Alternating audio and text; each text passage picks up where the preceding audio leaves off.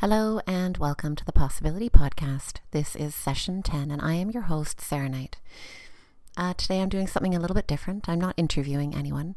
I'm going to try to just give you a short little state of the climate report. Some of this will just be going over the basics, and some of this will be bringing in some new information that I learned after recently attending the International Union of Geodesy and Geophysics. This was a 4,000 person strong congress, brought together some of the top scientists from around the world, working on everything from the inner Earth to outer space. So climate change was a pretty hot topic. I was there in part because I was giving a couple of workshops and a talk on the subject of human change, our ability to face what we need to face, to cope, to adapt, to do the hard work that we need to do. And really, I was particularly interested in addressing the topic of our stress levels. Are we just too stressed out, too overwhelmed? Do we not have the tools and resources that we need to be able to look to this problem, face it in the eye, and take action in the way that we need to take action? The response was pretty good. I learned a lot, got some good feedback and some good insights, and hopefully gave people in the workshops a few good tools that they can use. These scientists are directly embedded in this work. A lot of them have spent their lifetimes working on environments that are now disappearing, fighting for a cause that on some days maybe appears to be losing. So as you listen, know that I'm going to be mentioning some pretty big numbers, some pretty hard-hitting facts. And the point of this is not to overwhelm you. That's exactly what I don't want to do. However, we do need to be willing to take in some pretty tough information. What we know that we're doing is turning away on a pretty large scale because this problem is so huge. It's so overwhelming. We don't really know where to begin with this crisis. We're not getting clear leadership. We're not getting clear instruction. In the town where I live, a climate emergency was declared and then nothing happened. You know, is it an emergency? Is it not an emergency? And we just keep on carrying about with our daily lives as if nothing is happening. This is a major, major problem because we do still have time, some scientists say, to avert the worst case scenario.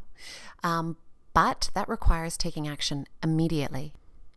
And in order to take action immediately, we need to know what we're taking action on. So that's just part of my intention here, is just to tell you what's happening, give you a few maybe new insights, and hopefully you can take this information as best you can, work through whatever feelings come up for you in whatever way you can. Perhaps some of the tips from some of the other podcasts might help you, and maybe use a little bit of this energy of awareness to turn your attention towards your own life, to maybe what you can do, to maybe looking at how you can influence your local leaders, how you can work on shaping different choices, different policies in your community. So please, as you listen, just keep breathing. Remember that whatever information you're hearing in this podcast and in other news sources, that right now you are alive and right now there are possibilities, but maybe not for long. The longer we wait, the more we reduce the number of possibilities that we have. So where I would like to start is actually by mentioning the session that my talk was scheduled in at this Congress was called Adapting in the Anthropocene. The Anthropocene is a term that you may have heard bandied around. It's been used informally and with increasing in frequency over the last 15 years by scientific communities. This is a term that has been proposed for the start of a new geological epoch. We, for the last 12,000 years or so, have been in what is termed the Holocene. During the Holocene, we enjoyed a relatively stable climate, but clearly that is changing. So the term Anthropocene has been proposed, anthropo, for man, because it has been suggested that humankind's activities in the world are now the driving force for shaping the planet. That what we do far outweighs what nature is doing to shape our environment, our biosphere, our physical landscape, our atmosphere, our ecosystems, and indeed each other. This term, although it has been used informally, is on its way up the ranks to being approved formally. And this would be a really big deal. The people that are responsible for naming these geological periods of time apparently err well on the conservative side. And so to actually have this time period now identified, formally changed from the Holocene to the Anthropocene would be incredibly significant. So, the Holocene, the last 12,000 years. Why the last 12,000 years? Well, we've been in an interglacial period. That is, we came out of a period of glaciation when much of the world was covered in ice about 12,500 years ago. Now, scientists are looking a lot to our past to try to give us some idea of what we might be expecting in the future as our climate gets warmer. And they do this by studying ice cores. So we have ice cores from Greenland and Antarctica dating back 800,000 years. These ice cores allow scientists to look at what temperatures were like, what atmospheric carbon concentrations were like. So they can look at what carbon dioxide concentrations were like in the atmosphere. So as I said, we're now in an interglacial period. These periods kind of cycle about once every 100,000 years or so. So once every 100,000 years, we have a warm period. That warm period is followed by a longer cold period, a period of glaciation. And these cycles are governed largely by differences in the Earth's orbit. So whether the Earth is closer to the sun or further away from the sun. So again, what scientists are doing is looking to the past. Okay, so what did the last interglacial period bring us? So the one that we were in 100,000 years before this one. So the last interglacial period started about 130,000 years ago and ran for about 13,000 years. So during that interglacial period, the planet became a whole lot warmer even than it is today. Surface air temperatures over Greenland were between 4 and 11 degrees Celsius higher. Over Antarctica, they were about 5 or 6 degrees higher. We don't really know about the rest of the world, as it would have been largely dependent on what the major ocean currents were doing at the time. And today, the ocean currents have a huge impact on what our weather, what our climate is like locally. For example, Europe enjoys the relatively warm temperatures that it does, even though it's on the same latitude as much of northern Canada, because of a major ocean current that brings warm water up from the equator across the Atlantic Ocean and towards the European landmass. Now, that's one of the concerns, actually, as we start messing with those factors that govern ocean currents, so salinity and temperature differences. Cold, salty water is heavier. Cold, salty water sinks, and that movement drives ocean currents. So what happens when we warm things up? What happens when we put in more fresh water? What happens when we start messing around with that salinity, that density-driven circulation? Well, we don't really know. And that is one concern, that we're going to start slowing down some of these major ocean currents and having a huge impact on regional climates. So what about sea surface temperatures? Well, sea surface temperatures were about 1 to 2 degrees higher than they are today. The oceans are much better actually at absorbing and retaining heat than is the atmosphere, but they tend to warm much more slowly. So where are we at now? Well, now the sea surface temperature is about half a degree higher than it was in 1870. Although that may not sound like much, it actually is hugely significant. We have accomplished half a degree of warming of our oceans in just 150 years, and that has a major impact that we're already seeing on marine life, on ocean circulation, as I mentioned, on weather patterns, and so much more. What about sea level rise? Well, in the last interglacial period, sea levels were actually about 7 meters higher than they are today. So what are we accomplishing with sea level rise? I mean, this is a huge subject of climate change and for our future. Well, since the end of the Industrial Revolution, sea levels have risen by about 25 centimeters That's the global average. Some places the sea level is rising faster than others, and rising at about 3 to 4 millimeters a year. So scientists are looking at the past to see what might be geologically, naturally possible for our future, and also looking to what it might mean as we accelerate these natural cycles. Now, what's really important is over the last full glacial cycle, so from a period of cold to a period of warm, carbon dioxide concentrations in the atmosphere changed by about 80 to 100 ppm. Now, as we know, carbon dioxide concentrations in the atmosphere are what are largely responsible for our current warming. So, last full glacial cycle saw a change of about 100 ppm. What have we accomplished in the last 150 years? A change of 150 ppm. Way beyond what the last natural period of glaciation showed us. So just what does this mean for what we are pushing our climate into? Well, that's the big question that scientists are continually working on with their data and their models and their predictions. So what does the IPCC say we can expect, the UN's Intergovernmental Panel on Climate Change? And what I want to mention here may not sound all that interesting, but it's pretty important when we're trying to understand climate science, when we're talking climate science. So what I wanted to just very briefly touch upon are these numbers that scientists use to plug into models to give us ideas for different scenarios that we may be able to expect in our future, depending on how we behave today, how we respond to this climate crisis today. And so what the IPCC came up with a few years ago were these RCP numbers, representative concentration pathways. And basically these numbers refer to different scenarios of how we continue to emit or not carbon dioxide into the atmosphere. And they have 4 kind of basic scenarios. The lowest end of the spectrum, RCP 2.5, says that we stop emitting carbon right now.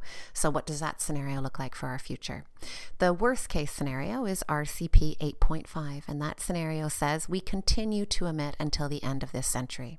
And then in between, the other 2 scenarios are kind of more middle of the road ones. We continue to emit for, another few decades. And what does that mean for our future? Well, what I noticed at this Congress is that in the past, and I've been attending climate change science talks for 25 years, but in the past few years, as these RCP numbers have been used when they're put in place by the IPCC back in, I think it was 2014 in their report then, that most of the time scientists kind of generally referred to one of the middle of the road scenarios, and that they were the ones that they would often quote in talks as well. When we look at this scenario, what does this mean for our future, for temperatures, for sea ice, for sea level rise, for whatever it is that they were talking about? Well, at this Congress, the scenario that I heard most often referred to was the worst case scenario, RCP 8.5. Now, I don't know exactly what that means. Does that mean that science has given up on humankind's ability to do something about this problem right now, to address it, to stop emitting? Does it mean that actually, even if we do stop emitting, the scenarios are that much worse than we had previously predicted? And I'm not sure.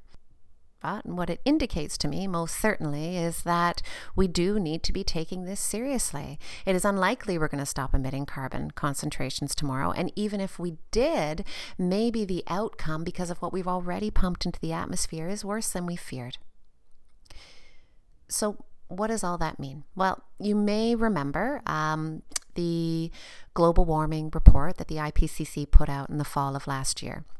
And this report was all about looking at how warming of 1.5 degrees above pre-industrial levels, we're at 1 degree now. So going up another 0.5 degree, the global average, if we went up 1.5 degrees above pre-industrial temperatures, what that means for our planet, versus going up to 2 degrees above pre-industrial levels for the planet. And what does that mean? And this report was, it's a huge report. I only read the technical summary, but it looked at so many different factors and really, really clearly laid out the different scenarios. And I mean, the difference is huge. You think it's only half a degree. We're at 1 degree now. We're talking about, okay, going up to 1.5, going up to 2 degrees. Big deal. Doesn't seem like it should be such a big deal. Well, it is a huge deal. Going up to 1.5 degrees, which we are locked into, by the way, without it, it's going to be at minimum 1.5 degrees, means losing most of our coral reefs. Going up to 2 degrees means losing all of them. Makes a significant difference in the number of oppressive heat days, in the frequency of droughts, in the frequency of floods, in biodiversity loss, in food and water scarcity, just that 0.5 degree. And here's the scary thing. This worst case scenario that I referred to, this RCP 8.5, when that scenario is plugged into models, the models say that we're not just going to go up to 1.5 degrees by the end of the century. We're not just going to go up to 2 degrees by the end of this century. We're going to go up to 4 degrees by the end of this century. That's huge. If we went up to 4 degrees Celsius temperature rise over such a short period of time, the resulting changes would be catastrophic. We would be talking extreme heat waves, species extinctions, water and food scarcity, mass migration, and sea level rising that would affect hundreds of millions of people. This scenario is pretty frightening, and that's why we want to take this information in now. That's why we want to face this problem, and that's why we want to take action right now, because that is not the scenario that we want. So with a lot of what's been going on in the world lately, it is the 2nd of August today. The Arctic continues to burn. We had record heat waves in Europe this summer, and there's a big lump of heat now sitting over Greenland. There's been a lot of talk about melting ice, Greenland melting, Antarctica melting. So I just want to briefly touch on melting ice and sea level rise. Needless to say, at this Congress, there were lots of sessions on ice, on Greenland, on the Arctic, on Antarctica, and I sat in on a lot of these sessions. The Canadian Meteorological and Oceanographic Society has a lot of researchers that do some really incredible work in the Arctic. And of course, the Arctic is a huge part of Canada. Canada has the largest coastline of any country in the world, mostly because of our Arctic coastline. A lot of Canada's people inhabit the north. So what does climate change mean for the Arctic? Well, I mean, it's no big secret that the Arctic is changing dramatically. The Arctic is warming faster than anywhere else on the planet. Its landscape is changing faster than anywhere else on the planet. Huge losses being recorded all the time in multi-year ice and summer sea ice. I went to one talk that was quite interesting, a researcher looking at clear skies data, so taking satellite images and putting together composite pictures, so cloud-free pictures, beautiful images of Canada's north since 2000. For the summer periods, and looking at how summer sea ice is affected year after year, depending on what's going on with global temperatures. And these past 19 years have showed us a slow but sure loss in summer sea ice. The melt in the summer of 2019 happened particularly early. This is having a huge effect on the people of the north that live there, our Inuit population. It's devastating communities, and devastating them in ways that we wouldn't even necessarily think of.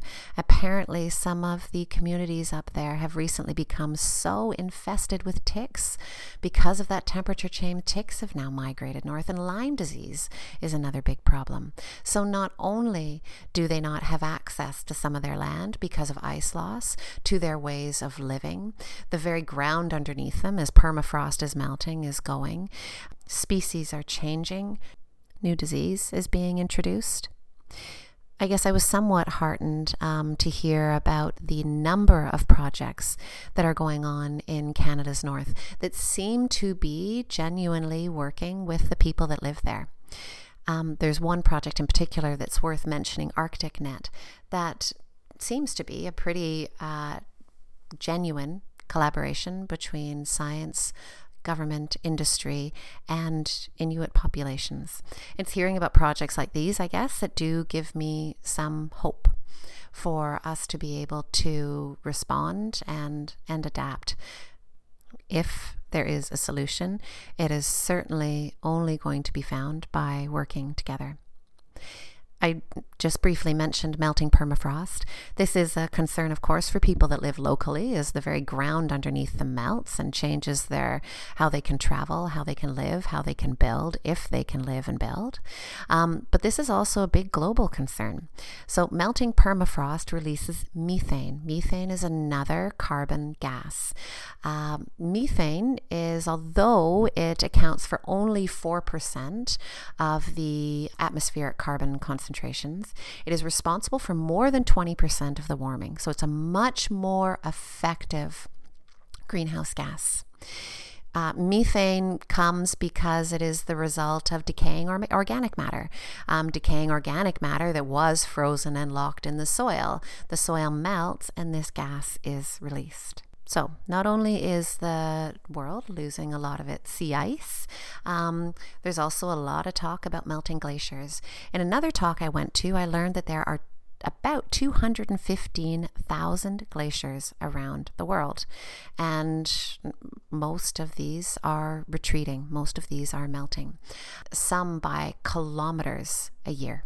Now, if all of these melted at once, we would be looking at about 30 centimeters of sea level rise. Now, as part of this talk, the researcher mentioned that there's an interesting thought about how maybe melting glaciers could be used as a resource. And the thought was this: as glaciers retreat, they produce all this melt water.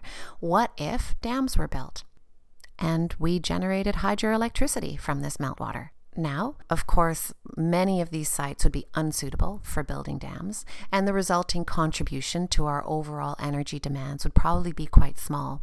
But what I found heartening about this was just that it was a totally novel idea that I would have never thought of. How many more ideas are there out there just waiting to be thought of that may actually be viable? So I've mentioned sea ice, glaciers. Now the big talk these days is around ice sheets, the ice sheets of Greenland and Antarctica. There were lots of great talks on this subject. In one talk, I learned that Greenland is losing quite a lot of ice, mostly at its periphery. Greenland is unbelievably thick, the Greenland ice sheet. It's like 2 to 3 kilometers thick. But it is losing volume. In the period of 2010 to 2018, so in 8 years, it lost about 4 to 5 meters at its periphery in height. Now, what would happen if 2 to 3 kilometers of sea ice over Greenland melted entirely? And just to say, keep breathing, because this is not going to happen overnight. This is, we are losing some volumes of Greenland. We're going to lose more. Sea level is going to rise because of it. But 2 to 3 kilometers of ice is not going to happen overnight. It's not even going to happen over the next few decades or even the next 100 years. This would probably take, scientists estimate, hundreds of years to maybe 1,000 years to happen. So this is not going to happen overnight. But if 3 kilometers of sea ice over Greenland melted, we would be looking at about an 8-meter sea level rise. So very significant, would severely impact our coastlines. And we are on track for about 1 meter of sea level rise from the melting of Greenland. That is going to happen at some point in the future because of how our climate is warmed, because of how much the melt is happening and the trajectories that are depicted. So we are definitely going to be looking at 1 meter of sea level rise from Greenland, no matter what we do at some point in the future. Now, what about Antarctica? The Antarctica ice sheet is much more vast than that of Greenland. 60% of the world's fresh water is locked up in the Antarctica ice sheet. East Antarctica is pretty stable. West Antarctica is another matter. Apparently 25% of that is on risk of collapse. What if all of Antarctica melted? So if Greenland melted, we would get about 8 meters of sea level rise. What if all of Antarctica melted? What would that mean for sea level? It would mean a 60-meter sea level rise. There is so much water locked up in Antarctica. Now again, this is not going to happen overnight, but how much of this ice sheet melts and how quickly depends on the action that we take or that we don't take today. So what is going to happen? Well, by the end of this century, we are committed to up to a meter of sea level rise. Up to a meter of sea level rise. A lot of the world's major cities sit at or very close to sea level. This would significantly impact our cities, significantly impact where we live, how we live, would cause incredible displacement of urban populations. In Canada, we are probably looking at, by the end of this century, by about 80 centimeters of sea level rise for the Atlantic, about 60 centimeters for the Pacific, and maybe more like 20 centimeters for the Arctic. Just as an aside, sea level rise is going to be lower in the Arctic because of something called isostatic rebound. So that is the phenomenon of some of the land in the north still rising because of the weight of the ice that was relieved when all of the glaciers melted. So there was so much ice in the last ice age weighing down on that land. The land had sunk. That ice has been relieved, and still 12,000 years later, some of that land is still rebounding. So it's going to slightly counteract sea level rise in some parts of the north. But for the rest of Canada, in the next 80 years, our Atlantic and Pacific coastlines are going to be seriously affected. And that's not an if. I mean, that's what we're looking at because of how much warming we've put into the atmosphere already. All right, is it going to be 80 centimeters? Well, maybe it'll be 20 centimeters more, 20 centimeters less, but we are looking at significant sea level rise that is going to severely impact our urban populations. Now, what else can we expect for Canada? Well, if you are a snow lover like me, you may be wondering about our winters. Over the next 30 years, I learned in another talk at this Congress, we can expect a 20 to 30% reduction in snow volume.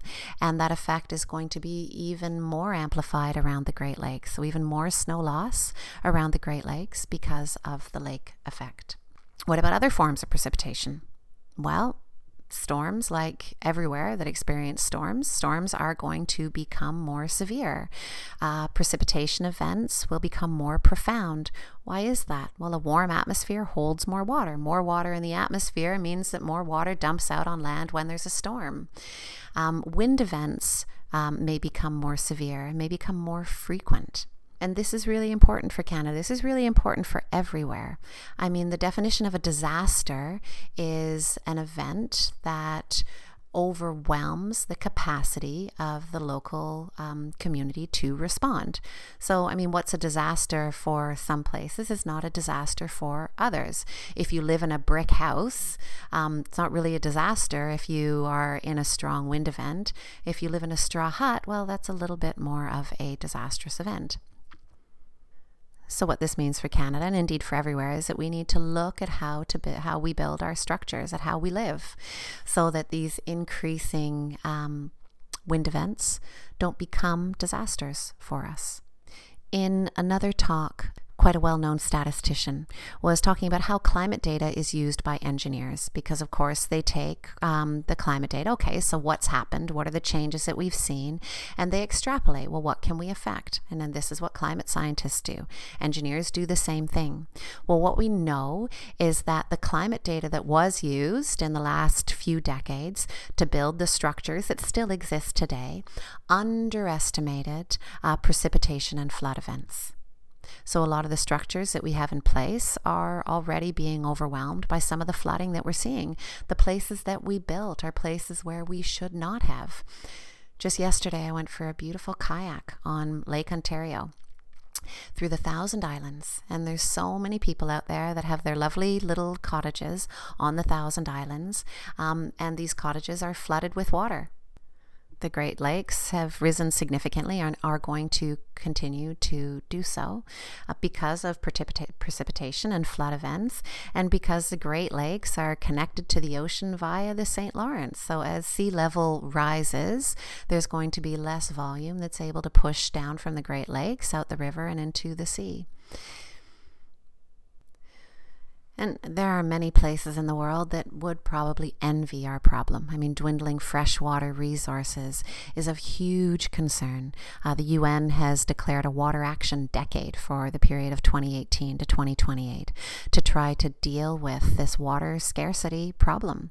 And what they have declared at the very center of this report is the human right to access clean, fresh water. The human right. And okay, this isn't a problem that we're going to have to face in Canada, but in lots of other parts of the world it is. The Aral Sea, for example, in Kazakhstan, has shrunk to 10% of its volume in the last 45 years, just 10%, displacing huge amounts of people.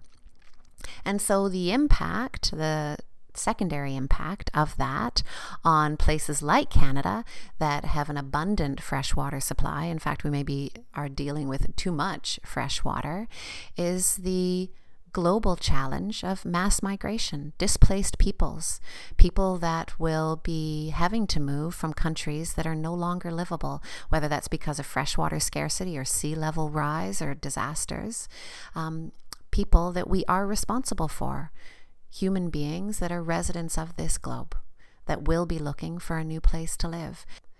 And where we absolutely can't go with this is fear and separation. We really are all in this together. And this problem that we find ourselves in is because of separation, because we have separated so much from each other, so much from the planet, so much from the earth. We are so disconnected.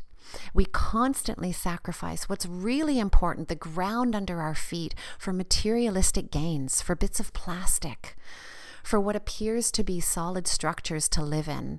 For what? So much instability. The very foundations under our feet are quaking because of this false sense of security that we constantly try to build all around us. And what all this does, all this apparent security, what all of this does is just create more and more separation and insecurity. It's so ironic that all of the things that we buy, all of the things that we build, almost all of the activities that we engage in actually further this problem, further separation, further disconnection, further our crisis. And so what is the solution? I don't know, but it's definitely not in separation. Now is the time to face what's happening, feel our feelings, hold each other, grieve, cry, release, lift our heads up, and figure out what the hell we are going to do. It's not the time for blame, for building walls, for putting energy into isolating ourselves from each other, into creating more separation, into keeping them over there. So I hope that this podcast has helped you maybe understand some of the science a bit better, or maybe reminded you of it, maybe helped you to face into what is happening a little bit more. And if you feel something because of it, because of this, or because of anything else that you hear in the news, you can use that energy. Use that energy that you feel, the frustration, the anger, the grief. Use it, feel it, take it, bring it through your body, and turn it into action. That energy can propel you into action, whatever kind of action you want to take. That's what this podcast is in part for me. There's lots of other things that I try to do with my life every day. Every decision I make is a result of trying to do something with all of those feelings, turn it into positive action. The most significant thing that we can do right now is to try to affect decisions. So are the leaders, the people in charge, a lot of them have a vested interest in proving that climate science is wrong. That's why it's so important that scientists continue to do this work, that they continue to further strengthen their studies, that they continue to show what's happening, that they fill any possible holes, because there's a lot of leaders that are looking for holes and are looking to try to find ways to not take action. We need to make this a top priority. We need to tell the people in charge that this needs to sit at the top of every political discussion. Is this an emergency? If it's an emergency, it needs to be involved in every decision, no matter what it is that we're talking about. Are we talking about building roads? Are we talking about housing? Are we talking about jobs? Whatever it is, This piece has to come in. It's an emergency. And you have to come in. This emergency needs every single one of us in whatever ways we can affect our surroundings, in whatever ways we can impact each other and this planet in a positive way. So please don't give up. And if you haven't started yet, definitely don't give up. We really need you. Thank you for listening.